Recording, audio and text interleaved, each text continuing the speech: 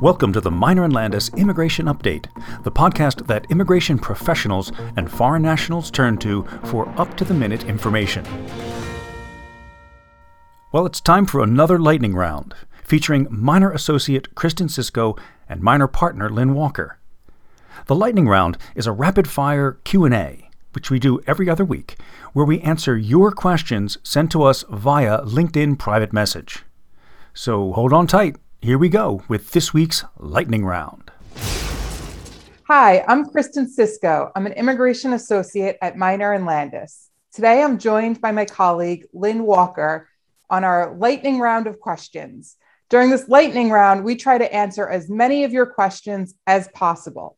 So as a reminder, please private message either myself or Lynn any family-based or employment-based immigration questions, and we'll do our best to answer it on the next round. So it looks like today, our first question for our lightning round is a follow-up from our last podcast about the rescission of the COVID-19 related travel bans.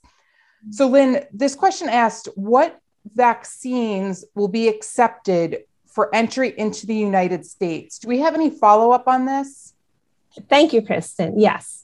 In a recent post, Ayla advised that the U.S. government will accept all three vaccinations that are approved by the FDA, and these include Pfizer, Moderna, and Johnson & Johnson.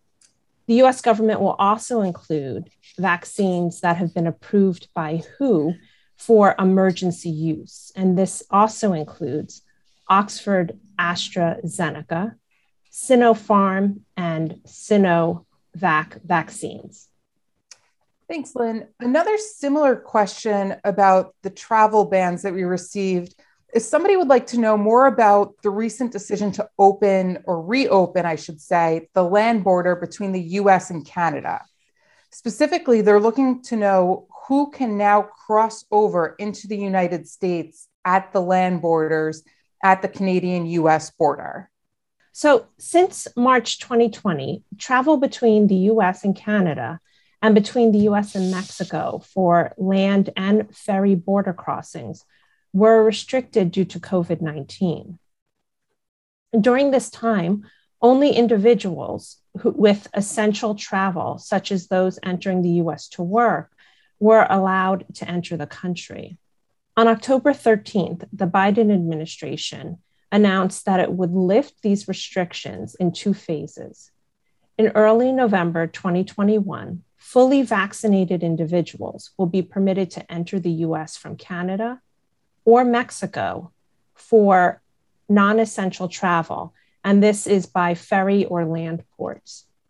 Individuals who are unvaccinated will only be permitted to enter the US from Canada or Mexico for essential travel.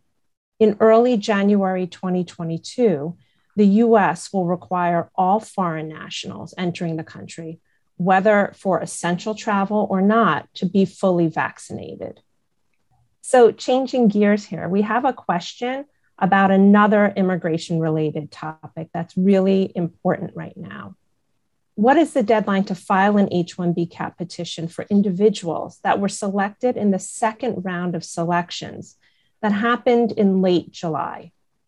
So that deadline's November 3rd, which is coming up. So it's Wednesday, November 3rd. USCIS needs to receive the petition by Wednesday, November 3rd. Lynn, I actually had a similar question that somebody messaged me as well.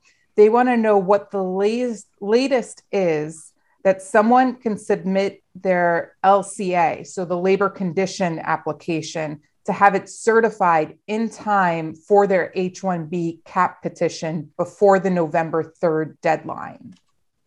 That's a really great question, Kristen. And as many of our listeners may know, you can't file an H-1B petition without the LCA being certified.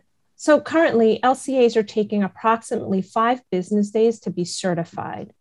Conservatively, I would say that you should file your LCA absolutely no later than Monday, October 25th, so that you can receive the certified LCA by November 1st, which leaves you with a day or two to submit the H-1B petition so that it is received by USCIS before November 3rd, which is the deadline. Kristen, I also had a question about this. So the question is related to LCAs. If my start date on the LCA is October 1st, but I haven't submitted my H-1B CAP petition yet, what should I indicate on the Form I-129 as the start date of my employment? So the start date on the I-129 needs to be the same as the start date on the LCA. So if your LCA start date is October 1st, 2021, that's the date that you need to use on your Form I-129 as a start date as well. They need to match up. What happens if someone hasn't prepared their LCA, right? So today is October 14th. My understanding is you can't retroactively prepare an LCA with a start date of October 1st. So what should employers do if they haven't started the process yet? That's a good question. So of course you can't go back to October 1st if you haven't filed the LCA. The system won't let you. So what you would use is the date that you're filing the LCA. So if you're filing it today, which is October 14th, you would use today's date as the start date for the LCA, which would then match the start date on the I-129. So you would write today's date as well. So the start date on the LCA is the same as the start date on the I-129. Excellent. Thank you, Kristen. That's all we have time for today. Don't forget to message us on LinkedIn with any questions you would like us to answer the next time, and to follow us on LinkedIn for frequent updates on new rules and policies.